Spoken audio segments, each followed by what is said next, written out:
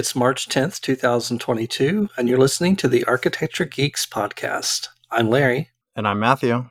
And we're your friendly neighborhood architects, being geeky as we want to be.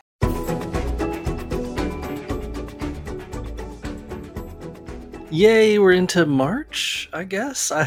It seems really weird that suddenly it's March. It's like, okay, what happened to February? Or for that matter, what happened to January? But here we are. It's the second week in March, and time is just flying by. I don't know. Do you guys, are you in Faye? Well, Faye's been doing quarter end, I think, or was it? Yep. Yeah. Quarter close. No, she hits that every 3 months, and it's a week of craziness and a week of, oh my gosh, this is exhausting. Why don't we have more people? And it's generally stressful for everybody, but take a deep breath, get through it, and hey, look, we're already almost halfway through March. Yeah, it's well, and I imagine that probably helps things go really quick. I mean, the time go really quick for her when you're bogged down in something and you're just really focused on it. And suddenly you blink and you're like, oh crap, another week went by. And yeah, it's kind of crazy. And it's finally kind of warming up. So yay-ish, because it seems to be warming up for a couple of days and dropping and getting cold again. But I'll be happy when it hits a normal temperature and it's a regular temperature. And my sinuses say, okay, we're good. Now we're through with all the ups and downs of the cold weather. Let's do allergies. Yay. Yeah, it's been kind of yo-yoing because this weekend was beautiful, but now it's back down into the 30s, and I'm just sitting here like, it's messing me up, and I don't even have the same type of allergy crud that you do on a regular basis, and it's even getting to me now. Yay. The joy. The joy. Yeah. Well, for today's podcast, we thought we would talk a little bit about keeping people out of spaces and doing so in sort of a creative way, because sometimes it's easier to say stay out by not having the conversation at all and having to have that confrontation. So how do we do it in a more subtle manner? And there are plenty of ways to keep people out of certain spaces in a house. I mean, or in any sort of building at all. And you can obviously shut a door or tell people not to go into certain rooms, but we all have people from time to time, and especially as we're starting to get together again and getting, either people are getting together at home or you're going back into the offices and you're just sort of out of routine. Sometimes people might get a little bit turned around and then they open the door that was meant to stay shut, or maybe someone has kids who just blatantly go wherever they want, regardless of what you tell them to do. Or sometimes you have a nosy in-law who is visiting and maybe is snooping a little bit, or maybe putting their nose into corners you really don't want them going into. But regardless of your situation, sometimes a more subtle design is needed, or a more subtle design solution is really needed. So you don't have to have that conversation. So we thought that might be worth exploring today and sharing that with you. Yeah, this idea really stuck with me after I was trying to figure out how to communicate with our newly minted 2-year-olds last year on what spaces they could go in and play in and what spaces were off limits. It was difficult because their language skills it really just started taking off. But on the flip side of that, they'd really already mastered breaking down most physical barriers in their way, especially because William's a monster of a child, and he's measuring on the 5-year-old scale, and he's only 3 now. But when they wanted something out of reach, they either climb over it, or in William's case, just push past it and just keep going. And just like, hey, let's slow down here a minute. And at that point, Faye and I needed ways of keeping the kids out of certain areas, like our game room that we had converted into an office when we all started working from home. And because it had, computer stuff, monitors, keyboards, just stuff that would be better left out of a 2-year-old's hands. But we needed to keep them out without having to stand guard over the office 24/7, especially since the baby gate was no longer the reliable obstacle it used to be. And we couldn't just tell them to stay out. So today's conversation is really a practical exercise driven by one parent's need to keep some spaces off limits. And we found that it just had a broader range of applications, as we mentioned in the beginning. Yeah, I can remember. I can remember my stepsister finding her way, and this is something fun for you to look out for. And I think this is in the days before the baby proofing. But my stepsister was notorious for pulling out the kitchen drawers and climbing up to get something off the countertop. And she was a skilled master at it. So, Oh no. yeah, oh yeah, it was one of those things of like, oh great, and then now what? But that's just it's. She knew what she wanted. She knew how she was going to get it. She went after it. So as Matthews and I were talking about this earlier, that all the ways we brainstorm to keep people out of spaces, excluding physical barriers, really involved that heightening a person's sense of your physical senses to one degree or another. So what we wanted to do was look at this. We would talk about subtle ways of doing it, but we want to talk about exploring this a little bit through the person's sight, touch, hearing, and the smell and taste. And we're grouping smell and taste together because you can't taste a building, although I'm sure every kid has licked a wall at some point. But because those two senses are just so closely tied together that for our purposes, for this conversation, we thought, well, we'd want to kind of keep the smell and taste aspect of this together. So we want to kick off. We want to start with sight because there are obvious visual cues that we're used to. I mean, as adults, not so much as kids, but anyone who can read, there's the big signs that say keep out or do not enter, or there's sometimes the color cues like yellow and black stripes, or even better, police tape or warning tape that tells you, don't step into this area. But people are people, and we all know it doesn't take much for them to ignore warning signs or the more obvious visual cues, which means keeping people out can be a bit of a challenge. So from that aspect, we got to thinking and wanted to think about this as what if you took a more subtle approach to this? Instead of giving strong visual cues, just made the space visually uncomfortable. Yeah. Prime example. If you don't have any light, it's hard to be in a space where you can't see anything. It's a great cure for a nosy in-law or a curious guest. You can making the light switches hard to find or only smartphone controlled, because I know that's a thing, especially nowadays. My brother can control his entire room electronically through Alexa. So maybe it's only useful for certain people or certain voices, and that can work as a deterrent.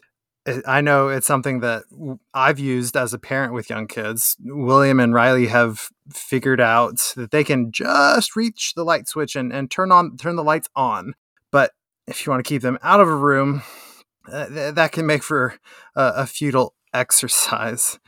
And I can definitely remember, as a kid, wandering through the house and just turning every light on as I went along. No one wants to be in a dark room. Who knows what's lurking in the shadows? But on the other hand, if they can't find a light switch at all, no, even as an adult, it's like if you can't find a light switch at all, no smartphone in the world is going to keep you in that particular space long enough to either find how to turn a light on before, somebody comes either looking for you or just, it's just an uncomfortable place to be. It's like you're snooping, right? And it's just like, well, at a certain point, I feel like social pressure and the fact that you aren't able to turn the light on would just be like, okay, maybe this isn't something worth pursuing right now. Clearly, I'm not supposed to be in here, so maybe I should just leave. But you could go for the opposite. You could go for as much light as possible. If you look at the majority of strip malls and shopping centers and gas stations and the like, you have these floor to ceiling glass windows, and those are actually a fairly expensive thing to do, especially for something most oftentimes fairly cheaply built in the case of strip malls and whatnot. But so these floor to ceiling windows are a fairly large investment, and it's a great way to display the merchandise, yes, but the primary way that it can help keep people out is because you don't want to be seen through that glass after dark. Police actually because we've talked with a security consultant for a specific architecture office at one point, and he was talking about how police love these floor to ceiling windows because they can just drive through a parking lot around a popular shopping center at night and be like, okay, that one's good, that one's good, that one's good, because not only is there this floor to ceiling glass, but the shelves that house the merchandise are running perpendicular to the glass so that they can see straight down each and every aisle, running all the way to the back of the store. So it's a great way. The more lights you have and the more visibility you have is a great way to encourage people not to be there when they're not supposed to be after hours. And so maintaining those sightlines is a great way to say, hey, stay out. It's a more subtle way of saying stay out. The locked door and the alarm should have been a clue, but add that to the list of ways to be able to say, look, this is you stand a good chance of getting caught, so this is not a place you want to be in. So yeah, I didn't know that about the police. That's interesting. I would never have, I don't do a lot of commercial work, so I would never have had that opportunity to learn that. So that's really interesting, and it makes sense because they can shine a light in and see what's going on and theoretically see that everything's okay. So in addition to sightlines and maybe taking away people's light as a way of subtly telling them you're not supposed to be in here, another way might be your sense of touch, or that sense of feeling objects or a space that might be another subtle clue of saying, hey, let's not go in there. And you have your obvious things right around the house that can do that.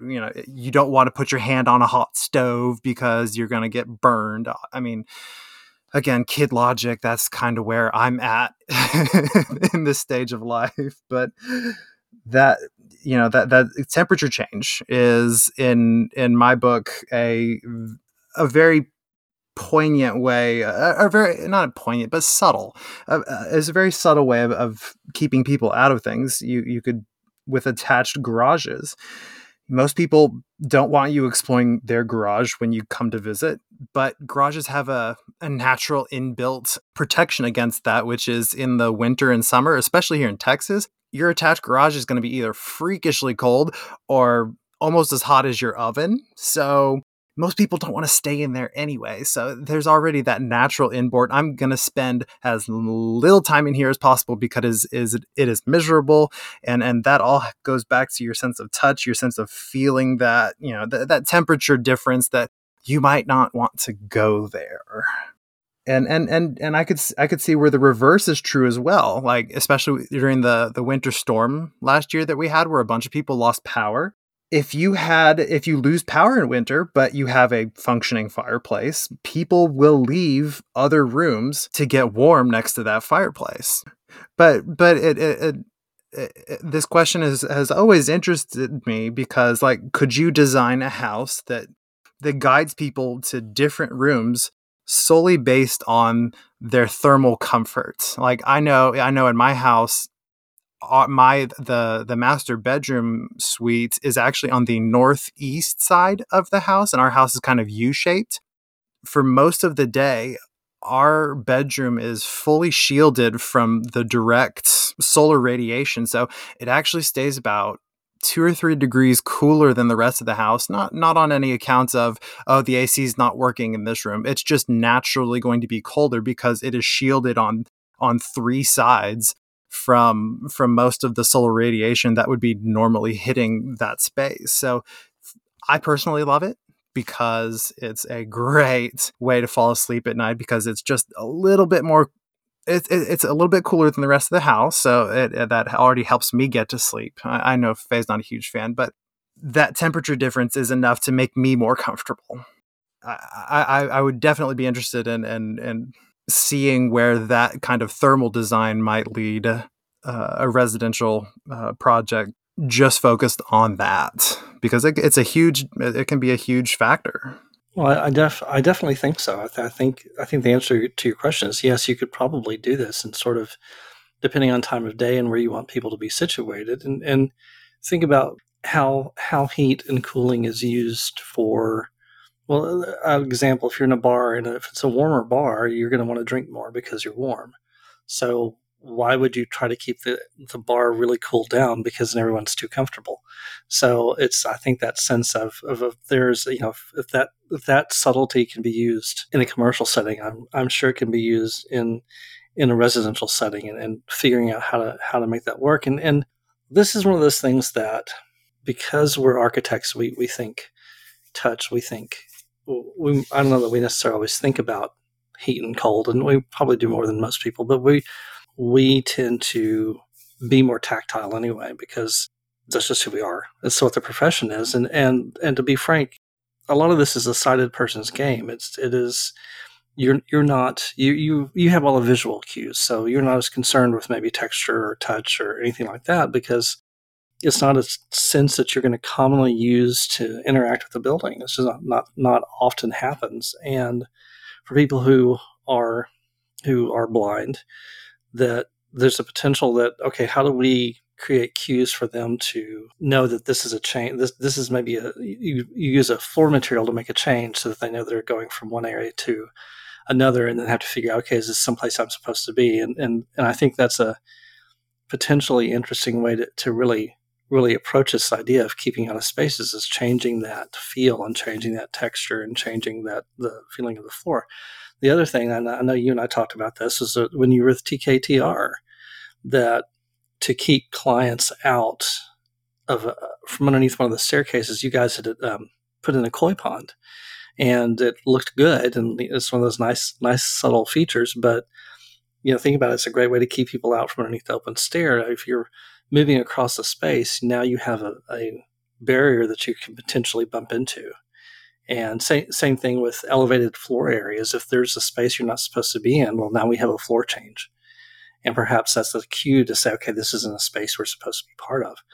So it really is that subtle, almost kind of intangible sense. And think about this. You've got these theaters that are full of beanbag chairs that are designed to be comfortable to relax in. So you're supposed to spend a lot of time in that space. And so there's that sense of being enveloped in that sense of touch of being in a really comfy chair, versus going to a restaurant where the air temperature is typically a little bit colder and chairs might be a little bit more uncomfortable, just to keep people from staying in that space for too long. So there are those sort of cues.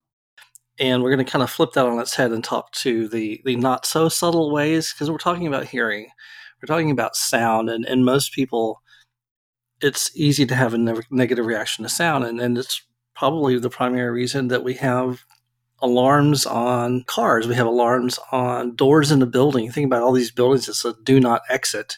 And of course, they're a push bar and they're alarmed. So the minute you go out, an alarm goes off because it wants to tell you, do not, do not go here.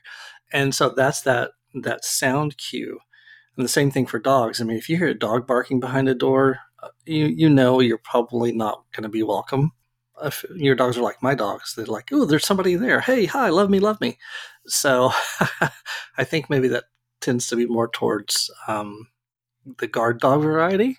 And I was thinking that like if you had guests over at your house, and if your dog, even if your dogs are the hi, love me type, it's just as effective if you put a dog in another room and close the door and just be like, okay, you need to stay there because you need to calm down a minute while everybody arrives.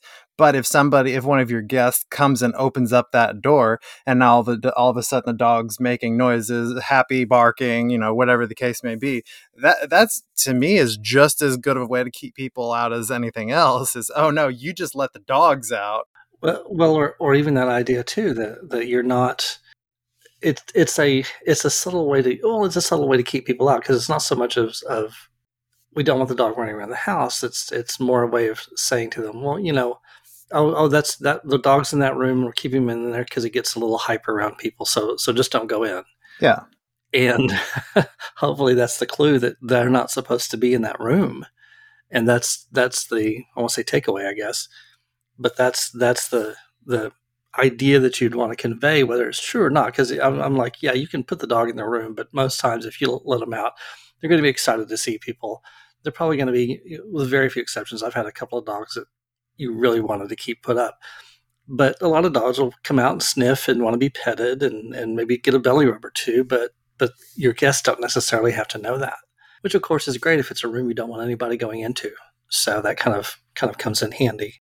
The one thing I did want to throw out, and and maybe this is more me specific because I don't have children, but throw a bunch of screaming children in a room, and I will tell you right now, it is the last place I want to be. Oh yeah, that's why I put it there.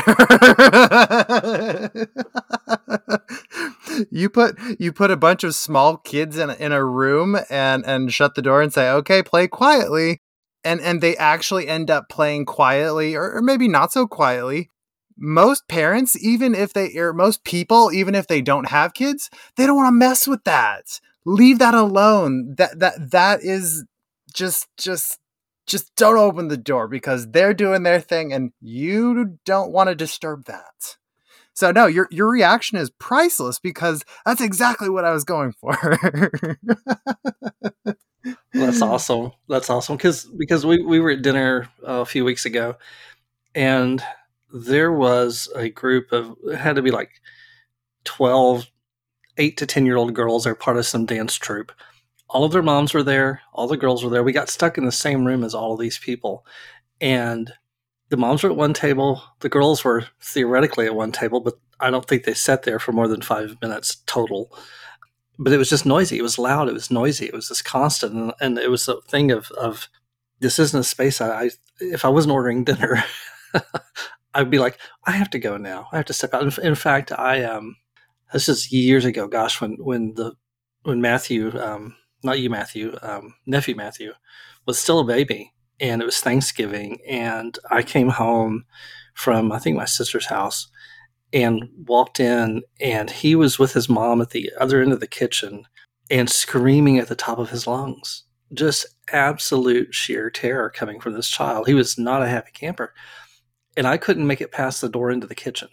I just could not do it. So no, I think when it comes to hearing, it's hearing maybe is not the most subtle of cues to keep out of a space, because really you are getting all of these almost negative connotations of sound, and so you just naturally want to stay away.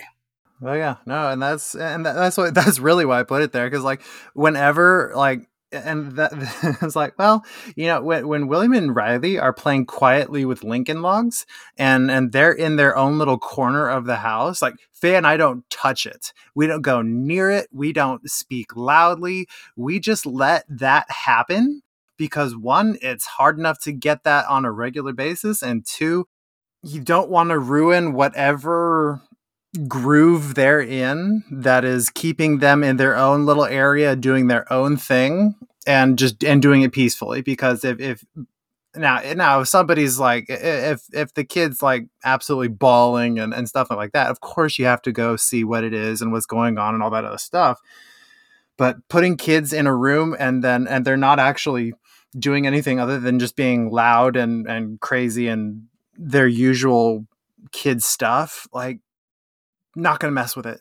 You just stay out of the space, you do your own thing, and you enjoy the time that you have, that you are not having to get involved in that. Oh, that's awesome. That's incredible. Yeah, no, it's not having kids. It's not something I've thought about very often. But yeah, I mean, it is that sort of assault on your sound, or the assault on your hearing. So it's that sound that's just overwhelming. And of course, having tinnitus doesn't help me any either, because I have that ringing anyway. So now you throw in this cacophony on top of it, and suddenly it's really overwhelming. So the desire to leave the space is really there, or not to go in it at all. It's just one of those things. Well, that's really cool. I'm glad you added it. But I think we should move on to the smell and taste, because this is one of those things, again, kind of almost intangible. But I think it really speaks to both keeping people in a space, keeping people out of a space, maybe by keeping them in a space.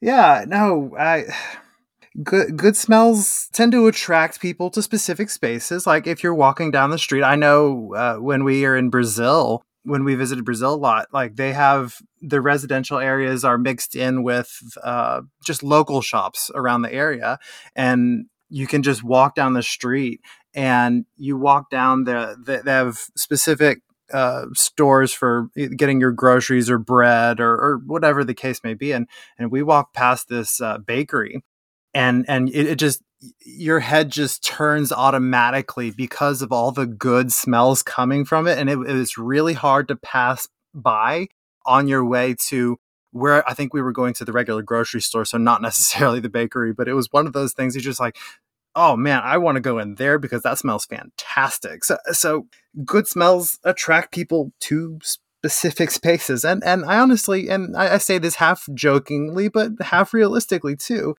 I think half the reason most of our major holidays are based around getting together and eating is because, you know, when you're bringing people over, you want to have food out in specific areas so they'll stay there rather than going and finding, rather than going and exploring and finding the room or closet that you shoved your mess into before they arrived. I hadn't really looked at it that way, but it is sort of the, well, like we were talking about, the subtle way to keep people out of certain areas, because you want them to be attracted to that space so that they don't have a tendency to wander. And yeah, because let's be honest, that I don't care how much cleaning you do, there's still a space where you don't want anybody going into. And when we did Christmas Eve at our house a few years ago, everything really looked really good except the spare bedroom, the guest room, because there was like cookie tins still sitting on the bed, and then there's just miscellaneous stuff. It's like, okay, nobody can go look in that room, so we made sure, not that my family knows that way or that they would care, but at the same time, it's like, yeah, let's keep them in the kitchen and in the living room where all the food is, and we can kind of keep them out of the rest of the house. And honestly, it's one of those things that worked great. But to the other side of that, though, is think about this. If you have something like a gas leak, natural gas has that smell they put in it. So you can smell it.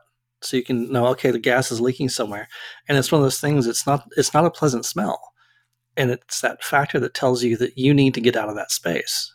So there is that, I'll say, negative smell and taste connotation. And it's funny, we talk about taste. It's not like, you can go around and lick a building to get a taste of it, but it's kind of hard, still hard to, separate those two. So it's a smell and taste thing. But yeah, it is that noxious smell that hopefully will tell you, okay, we need to go.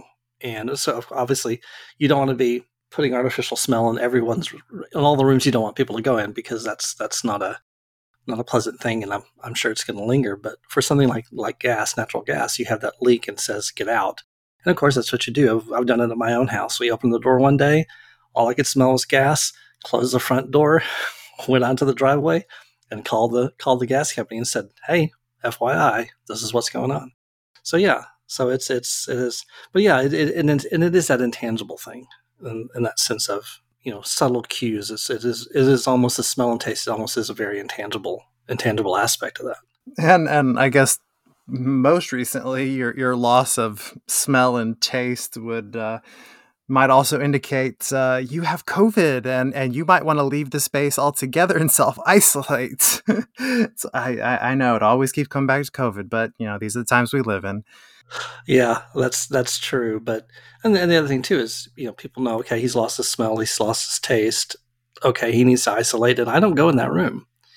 I stay out of that space. So there is, I guess, again, that subtlety to it. But I think, it seems like we talk about the pandemic probably almost every episode, but like you said, it's one of those things that's just the way things are, and that's going to be a relatable aspect for a while. But I do think that's where we're going to leave it.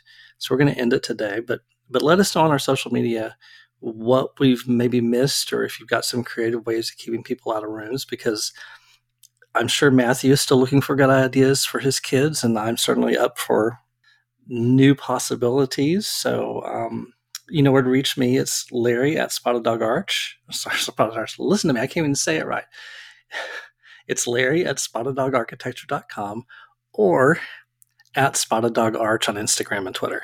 And you can find the podcast on our Instagram at Geeks Podcast or on our website at architecturegeeks.com. Well, super, guys. We hope you've figured out some ways to maybe keep people out of your house or out of your spaces that you don't want them in, and might have some ideas for us. But in the meantime, enjoy your weekend, and we will talk to you again in a couple of weeks. Bye. Bye.